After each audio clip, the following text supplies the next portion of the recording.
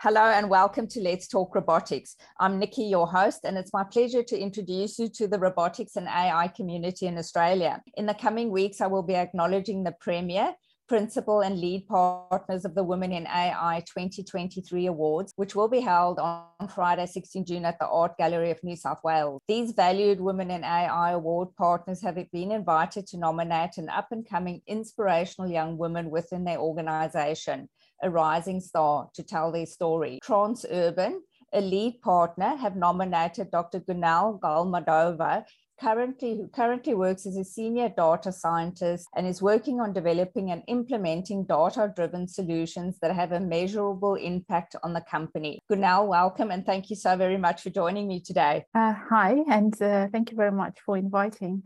Very pleased to be here. Oh, super. You were born in the Ukraine.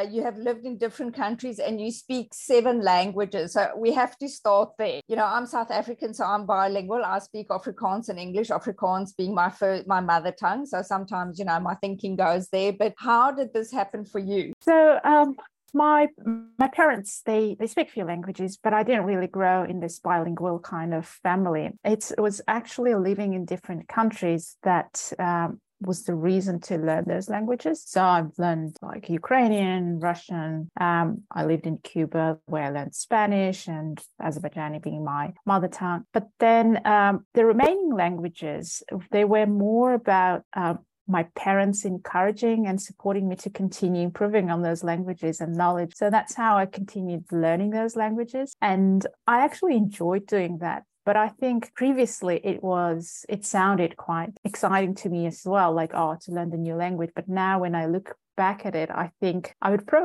should have learned more of a programming languages at the time. Well, I probably agree with you there because I actually Googled last night and I don't know why I did this. I went things that you should know. I didn't actually put my age in. So I just said, you know, things that you should know how to do. So one is being able to change a car tire. One is being able to cook a decent meal. I can't even remember what the list was. And then one of them said coding. And I thought, are you ridiculous? Like at my age, and I actually stopped and I thought, would I be able to at my age actually start to learn coding? Oh, absolutely. Like I think actually coding, because it has a more structure than some languages, it's easier to learn the coding itself. So, and once you know one language, it's easier to shift between the languages once you have those fundamentals. So I think, for example, if you speak Ukrainian, to learn English and start speaking in English, it would take you a while. But if you know a particular language, and if you want to shift from that, you can start writing the code. I mean, on the same day, just already have something. So you've got the base. Yeah, you've got the base to work from. You know, I've heard that educationals say that if you can speak another language and you can play a music instrument, it develops another part of your brain that wouldn't necessarily be developed. And for me, I just think I was just very fortunate. My mother's was English and my dad was Afrikaans. So it was just an obvious, we just spoke 2 languages at home, which even to this day in South Africa, because you assume all South Africans speak Afrikaans, they can't. And we would often have English-speaking South Africans over to dinner. All my brothers and sisters would speak English to each other and then they flip over to Afrikaans to me. It's just a peculiarity we had in our family.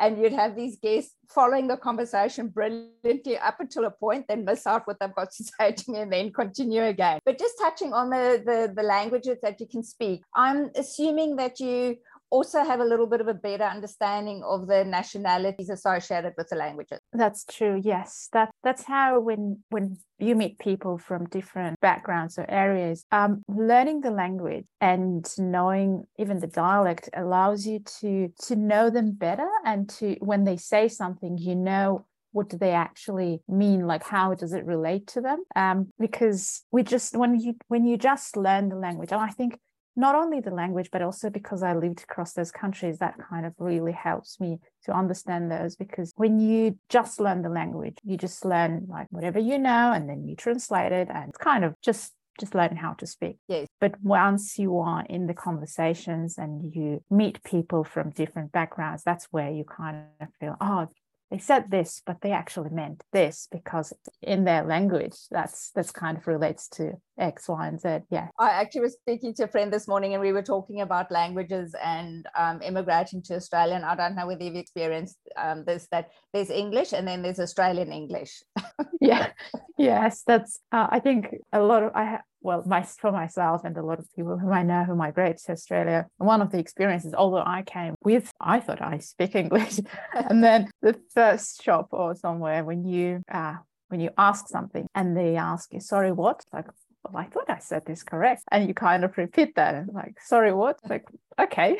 I think something needs to be changed, or other way around as well, when they ask you a question and you don't really understand it. Are you going, don't worry, I experienced all of that. So you received your bachelor's degree in Economic Cybernetics and master's degree in mathematics with distinction from Baku State University. You went on to complete your PhD in mathematical economics and another master's degree in Applied Econometrics with distinction from Monash University. How did you end up at Monash University? So, as you can see, I have quite a bit of a history in education. So, back overseas, the way you would go, you would do your bachelor's degree, and then only after bachelor's you would have your master's, and then you can choose whether you want to go to pursue your PhD. So, I've done my bachelor's, my master's, and the PhD, and then I was thinking more about, okay, I have this knowledge, but I want to get more like knowledge about how to apply it. So, and I think I wasn't brave enough at the time, just out of uni,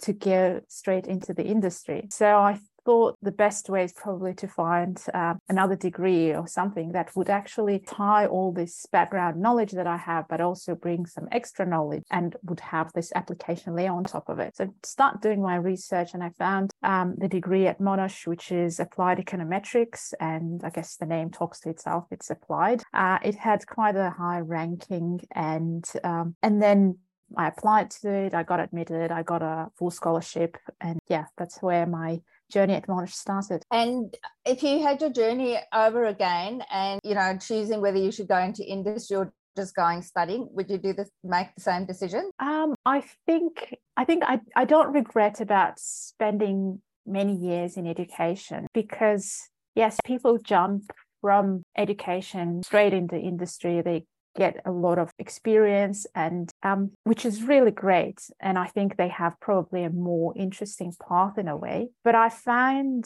having this academia knowledge, they actually prepared and gave me a lot of skills that probably people jumping straight from bachelor's degree into industry wouldn't have. So I would probably still go that way, maybe with less degrees. but yes, I would still go pursue like the PhD, and then would jump into the industry, I guess. Look, congratulations on the full scholarship, because that makes all the difference. You don't want to be paying for a PhD. It's quite an expensive degree.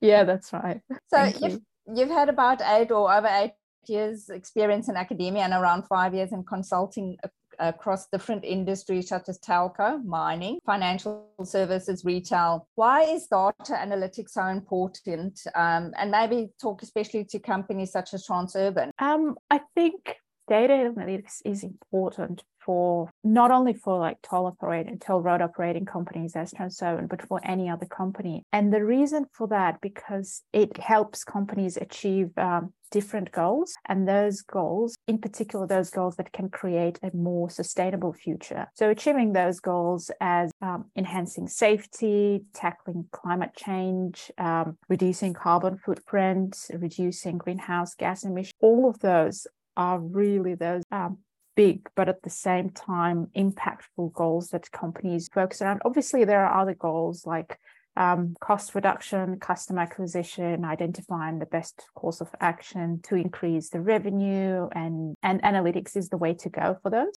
I think I'm sitting and thinking, is it the right assumption to think that it's only huge companies such as Transurban that have teams dedicated to data analytics and doing this, or what do small companies in Australia do with their data mining? How would they approach? So it's not really about big company or small company? Previously, it was thought that to start a data capability, you need like big investment and you need to have those teams who would start doing this. But the reality is that data analytics nowadays is very accessible to any sized company. And one way to go is we have so many third-party product and tools that are you just can't start from today. And if you are not doing that today, I think those are the companies that are missing out on those things. And if we're talking about the impact of data analytics, so according to McKinsey report, there are companies which are doing some analytics, they get insight, but there are also companies who are taking those insights and convert them into action. So companies that convert them into actions, those are actually the winners because they get an extra 15 to 25% on top of their average market growth. So it's like, I think it's just it's a no-brainer. No-brainer, yeah. Yep. Data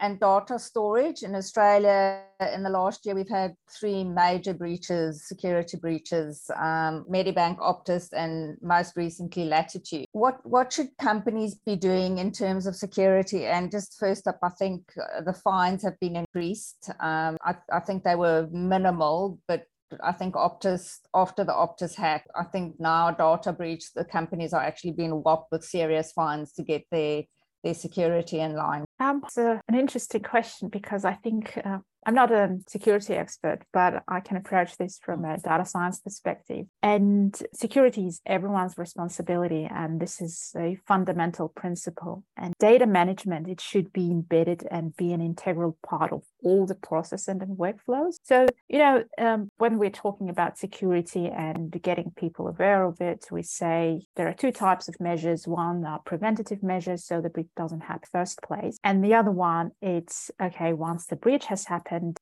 there needs to be an incident plan to mitigate that risk and to reduce the impact. And usually those security measures, preventative measures, they include like access controls, getting regular patches and updates, changing passwords regularly. But if, let's say, all of those things are done, but in our workflows, we still store our credentials hard-coded in the code, and then we push that code. That is actually our responsibility, and this will not reduce the risk of data breach at all. So the important piece, I think, in this puzzle is educating employees and running those data literacy programs and embedding those practices, best data management practices into how we handle data, how we store all these logging data, details and all about it. But we just letting employees and people understand this and also use this in their daily workflows and processes. Once you embed it in your processes, once you have all these best practices, even if the breach happens, what you're doing is you are actually limiting the amount of that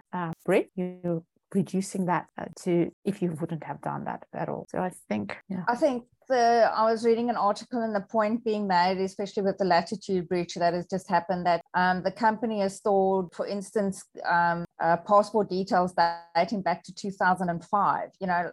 Why would they need to keep that sort of information on their system for that length of time? Yeah, that is an interesting one, because I think usually it's about 7 years that you would keep some documents but in particular, this kind of financial institution keeping it for so long, I'm not really sure why I would do that. Yeah, because a lot of them, they probably not even customers anymore. Yeah, I think in terms of technology and rules that may have been applicable, the 7-year rule, the ATO, it's tax reason why you have to keep those sort of documents that length of time. I think with breaches happening on a more regular basis, company security not being what it is, there are all sorts of rules that may need to be looked at and gone, well, you could keep it, but you need to keep it, I don't know if it's possible to keep it off your server or that people can't actually have access to it. I'm certainly not a security expert, but I've been affected in 3 hacks now because I've been a customer of all 3 institutions. I'm one less. I've been on there too. So I'm just reading this going, well, tomorrow morning, I'm sure another company that's got my data, someone's going to pop up and go, you've been hacked as well. Look, I think, I'm laughing about it, but it's not, especially the Medibank, because that's extremely personal medical information. And I think some of it was released on the dark web. And, my point of view is, I know I've been exposed 3 times.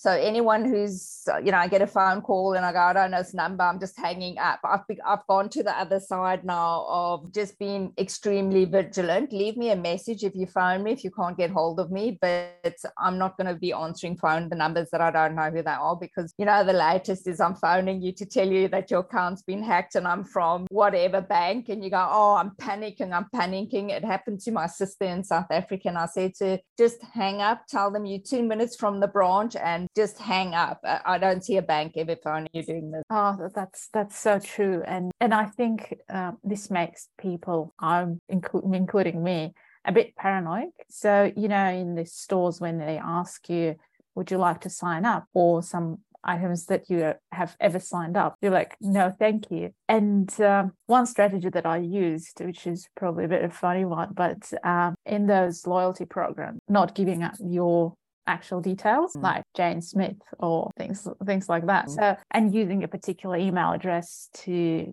for those details, not the one that you use for banking details. I used to work for the product, which was the core goal of which was to deal with identity fraud and help businesses identify those. So you would be surprised how small number of information points you need to commit identity fraud. And now all the AI be developing, and the part where I get a bit paranoid is when I get a call and I pick up the phone and I don't know, maybe it's from school or something, but I don't want to say anything, because then, how on the applications you say you can do like a voice transaction. So the fear is you get some of your voice and then that can be easily transformed into any sentence that you need. And then it's not only your identity information that they need, which is easy to find, it's actually your voice now as well. Gunel, I hate to be the bearer of bad news, but this podcast is going live, and if I was reading the same thing and I thought, well,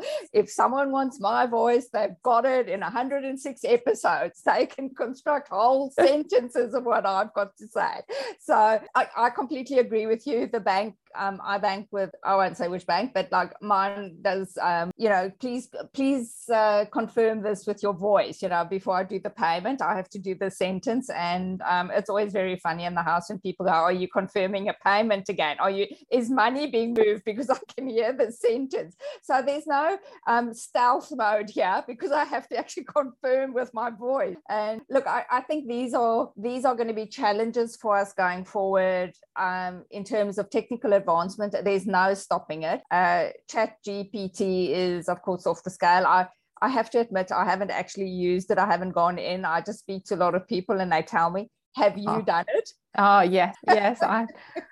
I have used it, and it's quite funny because the other day my daughter had an essay and I thought I can help her, and I was like, oh, let me see, maybe I rephrase some of the sentences, and she was, no, the teacher said you can't use that. I will be like, bad. You don't want me to get a bad mark. I can't do this, which is I find it really difficult to control nowadays, and particularly for schools, because schools want to give you those skills, and so that then once you have those skills, go and use ChatGPT. That's fine, but you should have those skills yourself, right? But I have used it for even refactoring the code, where you just want to see how good or how bad or how does it do it, and it's, to be frank, it's pretty good. Like, obviously you need some viewing of it, you need to test it, you need to, even the sentences, you need to rephrase or maybe change it a bit. But overall, it saves quite a lot of time, particularly for small things. But yeah. One of my previous guests was actually telling me that it's a really good base to start off with. So, if your base isn't that great, if you're a bit shaky and you don't know anything, you can use it as a base to maybe develop your own thinking, or go, oh, well, I didn't even think of that. And, maybe I can think of some other thing. I completely agree with you, but I think as it evolves and the more people that use it, the better it's going to get. I've also had other guests tell me that some of the stuff that's on there is quite frankly wrong. But I think, again, as users it's a bit like I'm thinking it's a bit like Wikipedia. You're putting something into it, it's wrong, and people come and correct it. And the more people use it, the better it will get. Yes, that's right. And for example, one test that I've tried, if you ask for an exemption for something, write me an exemption letter for something. Usually if it's related to traveling, it would say COVID related stuff, all these border restrictions, because it obviously has some older information. It was trained on the older data. Yeah. But you're right, as we go further, it gets trained on a more up-to-date data that would be more smarter and more relevant. You know, a lot of my guests have got kids that are still young. They're still at school. My sons are adult, and I'm very happy to say I'm delighted to be in this category that they, you know, I listen to the challenges that kids have, parents have around security. Are you allowed to take photos? Are you allowed to put stuff on Facebook of your children? And I sometimes wonder, you know, I follow some people on social media that all their children's information, everything is available. Like you can see the whole child, from the child was 4 months old to 8 or 9 years. And I'm waiting for the day when one of these kids turn around and sue their parents for a breach of privacy because their whole life is on social media. That I actually have family friends who kind of, they wanted to film videos with the kids and then maybe post them online, but they're waiting for the kids to be a bit old enough to see whether the child wants it or not. But the question there is, how old needs to be the child? And like, do you need to wait to 18 years old? Then, well, you would never do that. You would have it in your library. And that's a very interesting point. And I don't know whether there's any. I know in the past, like famous people have sued their parents. I think there is going to be a test case, you know, at some point, because you were talking about how little information do you need to actually perpetrate an identity fraud. I'm always loath that banks still send your replacement cards to your actual street address, and 5 days later they send a PIN number. You know, anyone that's watching, I hope I'm not giving any criminals ideas out there, but, you know, anyone watching your house that they go, well, these people aren't there, they've got your basic information, a new credit card arrives, they just take your post. I mean, I know it's a federal offense, but if you're already in that line of business of stealing stuff, that's going to be the least of your concern. And I'm actually amazed that that's still how it's done today. That's right. And when I was on that project, we had cases where they call them finger mailing. So they go, they check your letter and whether there is a card, and if yes, they take it and they have your card now. Yeah. So those kind of things have been happening, and there are like different types of fraud. Obviously now more popular one is a digital fraud. Previously it was more of a paper-based fraud, but these all things are happening, and I think there's a lot. The criminal mind is still generating those ideas, and it works against it, like reverse engineers, all this stuff. So, well, I think user beware. Like we need to be aware, and I think this slight complacency that we have towards our personal information, our passwords, you know, we actually step it up and get a little bit more robust and go, listen, it's our responsibility. Like where you're putting stuff out. I think the reverse has been true. You'd go, oh, they'd look after your data. Actually, that's not true anymore. You actually have to be vigilant about your personal information. Yeah, like the security is our responsibility. All the data that you're sharing, it's our responsibility. Yeah. Companies have breaches, and yes, they pay fines, but you have lost that information already. Yeah. So but you need to be conscious, like what information you gave up. So when things happen, you have that incident response plan. So you know what you need to do, how to tackle that, how to do those things quickly. It's the same not only with the data breaches, it's the same with the license plate getting stolen. So sometimes the license plate on the car is something that you don't really look every day, and no one's going to notify you unless someone sees it. And you can drive your car for a couple of days without seeing this. That's actually an interesting point. And then it's been used in a robbery and the police phone you going, where were you? And you go, actually, I was just at home minding my own business. So I had this, that happened to me actually about 3 weeks ago. And we wouldn't know really about it because that happened on a Friday night. And on Saturday, my husband and my son took the car to wash the car. And that's where my son was like, oh, hey, where the license plate? So that was the time I was like, oh, okay, we had the license plate yesterday because like he saw it, and then this one. So it's we were lucky to identify it quite quickly.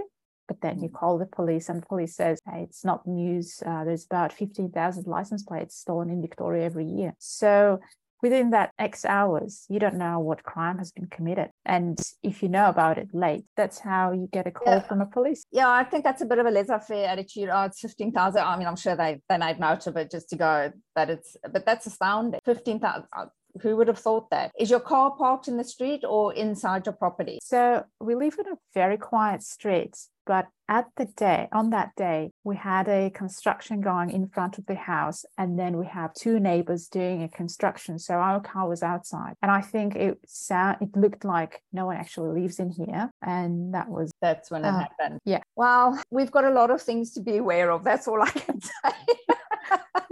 Which brings me to what has been your biggest challenge in your career? I think I'm usually pretty adapting quickly to the different environments and scenarios, like in challenges. But one thing that I can just comes to my mind easily is when I just started, like after 10 plus years of education and combined with the academic experience, I moved into consulting. Now, academia is a very different world, and I got really excited. So I'm getting into consulting. But once I get into the project, it took me actually some time and effort to shift the mindset. And the mindset shift was from that academia kind of thinking into the industry one. Because, for example, in academia, you have your experiments where you throw a lot of variables. Human factor is not really incorporated in a lot of things. And you can do those tests many, many times over and by controlling those variables. But in industry, it's different because there are many more moving parts, and identifying those, understanding those, and also implementing those. That was the mindset shift that I need to have. Like, so you can't control this. There's actually many more external variables affecting this. Identify those, understand, and how you're going to implement those. So those are, I think, it was challenging, but I think it was very useful, kind of jumping in that ocean and learning to swim. And did you have a mentor or someone like taking you through and helping you just with the different space that you were operating in?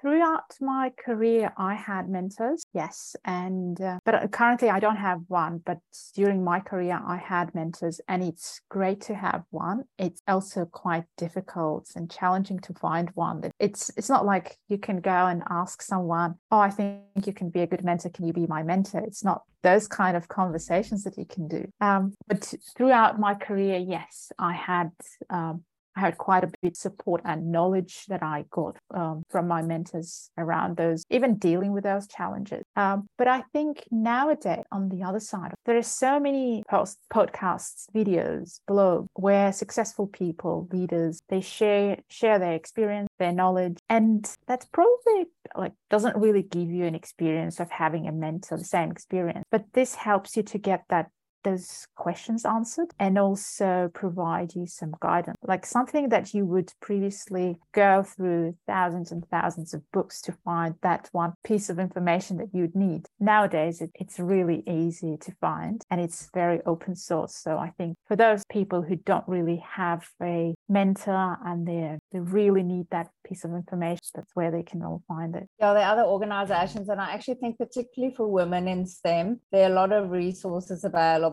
for women. There are a lot of female mentors out there wanting to share their experiences with younger women coming through the ranks. And I always go, why do you want to learn my lesson that, I've learned the lesson? Here are some insights for you.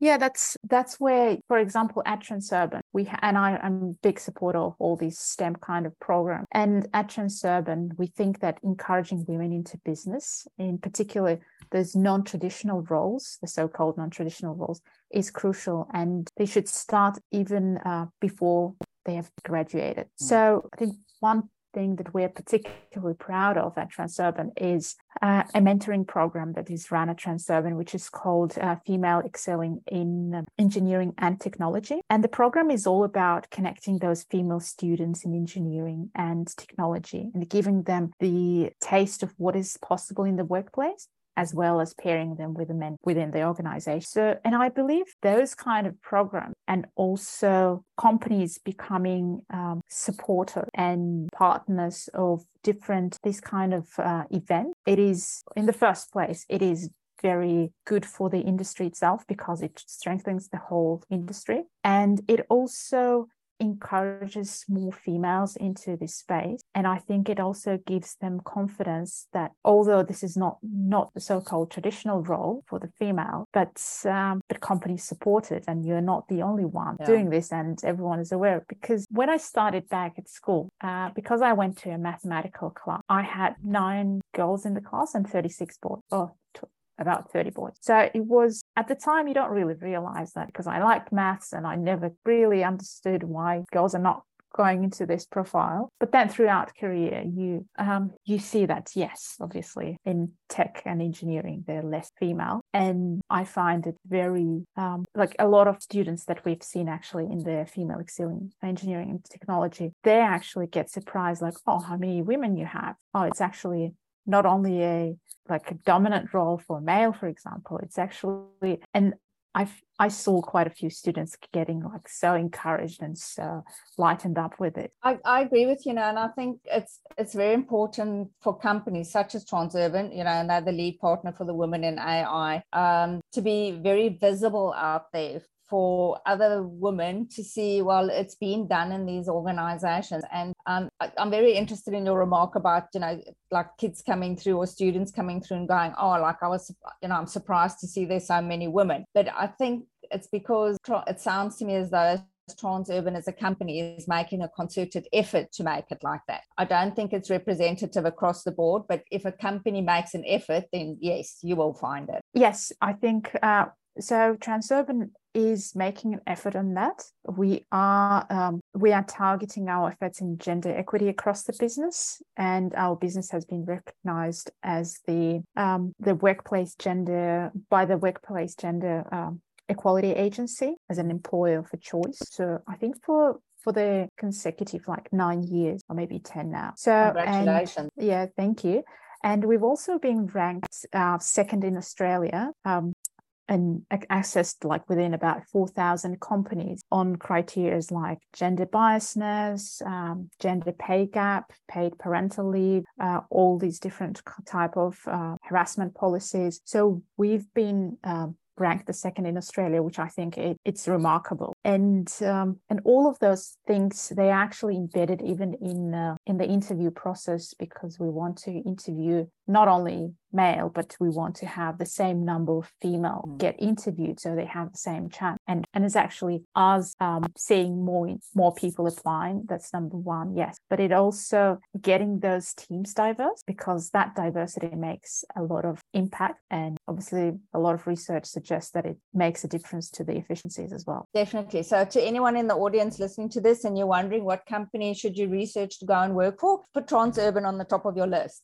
Absolutely. Gunel, do you have any advice for women thinking of applying for the awards? Applying for the awards or for the Women in AI awards? Oh, I think there's probably one thing that I would approach it is, okay, so what could happen best and what could happen worst in this kind of scenario? And the best thing, you get the award, which is awesome. And the worst thing is, well, you think, it's a failure, but it's actually not a failure, because the key philosophy behind the failure is the idea that the failure is the necessary part of the growth and development. And if you shift your thinking and mindset into that pool, you actually get a very expensive experience that not everyone has. So both ways, there's a best case and there's a worst case, you are actually gaining something and you're the winner from both aspects. So I think just give yourself a chance and give everyone a chance to see and acknowledge your accomplishment. I think that's brilliant advice, and it doesn't just go for the women in AI. I think it goes to all awards or competitions or whatever the case may be there for women and men, of course, out there, that you have to throw your hat in the ring to be in contention, and it's not actually really about the win or lose. It's paving the way forward for the next people that come through. whether it's male or female, again, it doesn't really matter, because, you know, people looking at you and going, well, you've applied and like that's what happened to you. So, well, maybe I stand a chance, you know, I can do something. Exactly. And it's just it requires a bit of bravery, but that all sits in our head. And that's where I like, when you think about it, when you start self-doubt, just one thing to understand that there's nothing going wrong with it. You are actually getting this experience that 1 in 1,000 or maybe 1 in 10,000 people would have. Definitely. And I think in the process, you really get to know yourself, because these applying for awards it's not just a 2-minute exercise. You really have to dig deep and think about what you've done. And actually, it could actually highlight areas where you may do more work. Absolutely. And that's where that's what I'm saying, like philosophical thinking about it, is that you actually learn from your failures more than from your success. So it's not only just the failure, it's that process where you actually understand, reflect, and realize. Gunel, it's been an absolute pleasure speaking with you today. Do you have any closing thoughts that you'd like to leave our audience with? I think maybe there are 2 principles that I like to follow in life, and I found them very helpful. So one thing is, whatever happens in your life, whatever happens, it always happens for a good reason. And at the time, it doesn't really seem so. It may not seem so to you. But if you follow this principle, you actually get grateful for the things that happened that you thought were not really good. And the second one is, just don't limit yourself. It's probably quite a known phrases, but just don't limit yourself, because you can achieve everything you believe in. And I think that's at the times you forget about it and you feel down, but just remember that. And we're just humans who has created a lot of things up until now, and we can continue developing and growing and achieving success. That's wonderful advice. Thank you very much. And thank you very much for your time this morning. Oh, thank you very much for inviting me. It's a great pleasure. To our audience, I hope you've enjoyed this episode as much as we have. I hope you have a fabulous day wherever you are in the world, and I look forward to your company again soon.